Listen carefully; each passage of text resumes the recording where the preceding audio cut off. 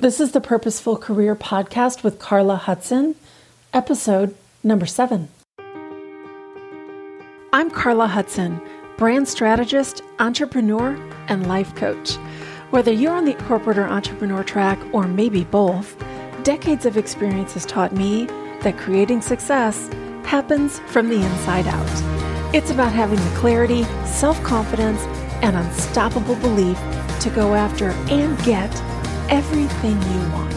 If you'll come with me, I'll show you how.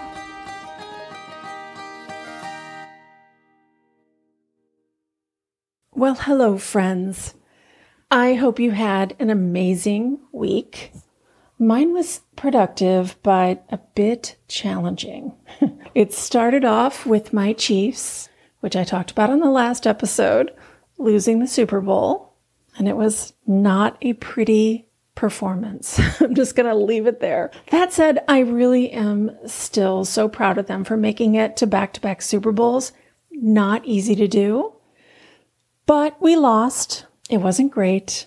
And all I'm going to say is 2 things. It wasn't our night. It's number 1. And number 2, fall is coming. So going to leave it there. The other thing that's made it a challenging week is that it's been super cold in Dallas, 16 degrees. Yes, I said 16, with a -3 degree wind chill. -3. Holy moly. And I know, a couple episodes ago, I was bragging about how tough I was. A Midwest girl used to a long frigid winter, and so these rare cold days are such a treat. Well, I just like to tell the weather gods that I want to take it all back. This Midwest girl has gone soft. There are no words for how cold I am at this moment. And I would do just about anything to get my 60-degree weather back. Anyway, the one bright spot is that we did get a light dusting of snow. It's on the ground. It's very pretty. And you can still see the grass peeking through. So, I don't know, half an inch maybe. I'm sure, though, outside these walls, the world has come to an end in Dallas, because I don't even know if we have a snowplow down here. The city will probably be shut down for 3 days. But anyway, I did get to run my fireplace all day, which I love. But I'd like it to be known that I'm officially ready for spring. Who's with me? I know you people in the Northeast and the North are with me. So anyway, in this week's episode, we are going to talk about negative motivation. If you remember in last week's episode, we introduced the idea of soothing the inner critic. And I promised that all month in February, we'd be exploring the various ways that our inner critic shows up and tries to stop us from stepping into the fullest version of ourselves. So today we're going to talk about our inner critic from the perspective of motivation, specifically negative motivation, which is one of its favorite things to do. So let's dive in. The word motivation for most of us is seen as a good thing, right? Everybody wants to feel motivated. But like everything in life, there's both a light and a dark side of motivation. On the positive side, motivation is all about moving towards pleasure or reward. But surprisingly, as a human, our human brain is not as motivated by the anticipation of pleasure or reward in general as it is motivated by the darker side, which is avoiding pain. And so that's the part we call negative motivation. There's still a drive to move forward, but it's no longer about trying to get pleasure or reward. It's about trying to avoid pain. And for most of us, this type of motivation is actually very compelling. And in some instances, it's very healthy.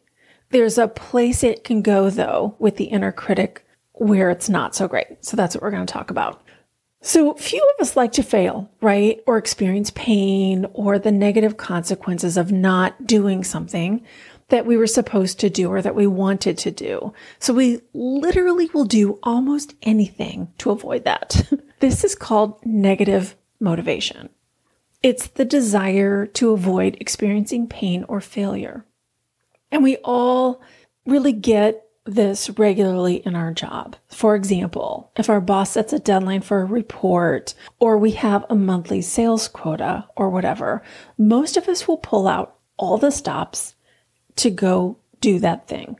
And there's nothing wrong with that. It's perfectly normal, healthy. It serves us. This type of negative motivation spurs us on. It actually keeps us on task. There's nothing berating or nasty about it. We simply kind of give ourselves that extra burst of adrenaline that allows us to kind of dig deeper and apply ourselves so we get the job done and we avoid the pain of not accomplishing that thing. But there's a second version of negative motivation that's delivered by our inner critic. And this is what I call negative motivation with a twist. It has all the components of negative motivation. There's a compelling thing that we need to go do. There's a sense of urgency this type of motivation creates. And there's a sense of consequences if we don't do that thing. But when the inner critic gets involved, the negative emotion comes with kind of a nasty little twist. And this is when it moves from sort of simple and natural desire to accomplish something, so we avoid pain, to an internal tyrant that can suck the life force from us. And when I say it comes with a twist, here's how it works. The inner critic might say things like, you better get busy or else. If you make another mistake, it's going to be your last. You shouldn't have waited so long. If you don't hurry, it'll be too late. Part of the inner critic's negative motivation is helpful, right? It's trying to get you to do something. It's trying to get you to move and to act. And its way of doing that, though, is what's the issue. The problem is that it adds the threat or the accusation or the sense of kind of the end of the world as you know it to the sentence. It's actually just your brain's way of trying to get your attention so that it kind of, amps up the motivation to make sure that you really dig down and get that thing done, to let you know there's a lot at stake. And in order to make it happen, it's going to take everything you've got. That part of it is understandable. It's the threat part that's the problem. Because typically, this voice is coming from inside of us. And the problem with that is that it knows all of our greatest fears and vulnerabilities. So when it comes in with that twist, it goes right for the jugular, the thing that we fear most. So the threat actually works from the perspective that it strikes a chord. The problem is that the threat, when it's delivered this way, causes you to feel fearful or uncertain. This means that every single action you take in order to get that goal comes from a feeling of fear or anxiety. And that is never a good thing. In addition, this type of negative motivation from our inner critic tends to happen over the long term, which means that the nasty voice that's threatening and demeaning us is living in our head kind of permanently. And so instead of just being about spurring us on and trying to get us to accomplish something so we can avoid the pain of not getting it or doing it, it actually does the opposite. It makes us afraid. And even worse, it causes us to second guess ourselves and our abilities. And we start to believe we can't do it. That the only way we can be motivated to do something is through threats. And that's because we start to believe we're lazy or unmotivated or not good enough or whatever. And that's where the real danger or damage gets done. We develop these neural pathways in our brain that are coming from the habitual ways of thinking around this negative motivation.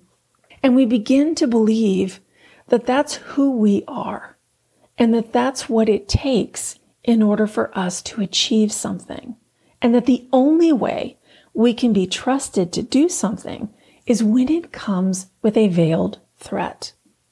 I see that all the time with my coaching clients. We'll talk about something they want to go do, and they'll say all these things to me like, I better put the pedal to the metal. If I'm not careful, it'll be too late. I could never do X, Y, Z. And there's so much more there. And as we start to really dig into these thoughts a little bit, it becomes obvious that when it comes to the things they do and the results they get, they are critical of themselves to the point where nothing they do is ever enough. And even if they do get that thing they wanted so badly, they'll tear themselves apart because they didn't do it fast enough or perfect enough or whatever. And that's what the real problem with the inner critic's negative motivation is. We believe that if that nasty, accusing voice isn't there, that we can't be trusted to do the things that we want or need to do. It erodes our self-confidence. It convinces us that nothing is ever enough, and therefore neither are we. And like last week when we were talking about the introduction to kind of the inner critic, I want to say that the answer to how to deal with this form of your inner critic's negative motivation is to see it. Become the watcher or the observer of the thoughts that are in your head. And when you see these types of thoughts coming through, these kind of motivational thoughts that come with a nasty, accusing twist, know that this is coming from your inner critic. These thoughts are not true about you. It's just your brain trying to motivate you to accomplish something because they know that it's something you care about and there's a lot at stake. And because it's coming from inside of you, it knows all of your vulnerabilities. And so it goes right for the jugular. The truth is, you don't have to listen to it. You can simply observe that voice, see the thoughts that are coming through, and remember, have compassion for your inner critic because it's really just a concerned, if misguided, friend. It's just trying to ensure that you do that thing that it knows you want to do. And then you can simply, after you see that thought and pay attention to it and realize, tell yourself, this is not real. This is just that inner critic in my head. Choose a different thought that you wish to think instead. Maybe something like, I've got this. Or, don't worry, we're going to get this done. Your inner critic is not trying to cause you long-term harm. After all, it's part of you. It's inside your brain. It's just habitual thoughts you've thought over and over and over again. And so it's that part of your brain that's trying to galvanize you and protect you actually in a very misguided way. But if you let it run unchecked, and even worse, if you start to believe its misguided attempts to keep you safe and the things that it says to you, it can seriously erode your self-esteem. Don't let that happen. Stay aware of the thoughts your brain is serving up. And when they come with a nasty little threat, you can decide to simply ignore them and choose a thought that does serve you.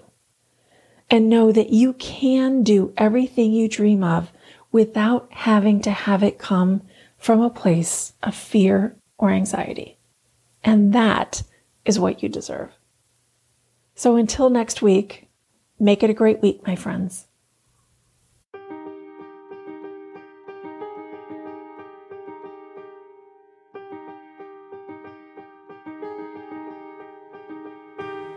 Do you have a life coach? If not, I'd be so honored to be your coach. I've created a virtual coaching program and monthly membership called Next Level. Inside, we take the material you hear on this podcast, study it, and then apply it. Join me at thepurposefulcareer.com/next level. Don't forget thepurposefulcareer.com/next level. Join me, and together we'll make your career and life everything you dream of. We'll see you there.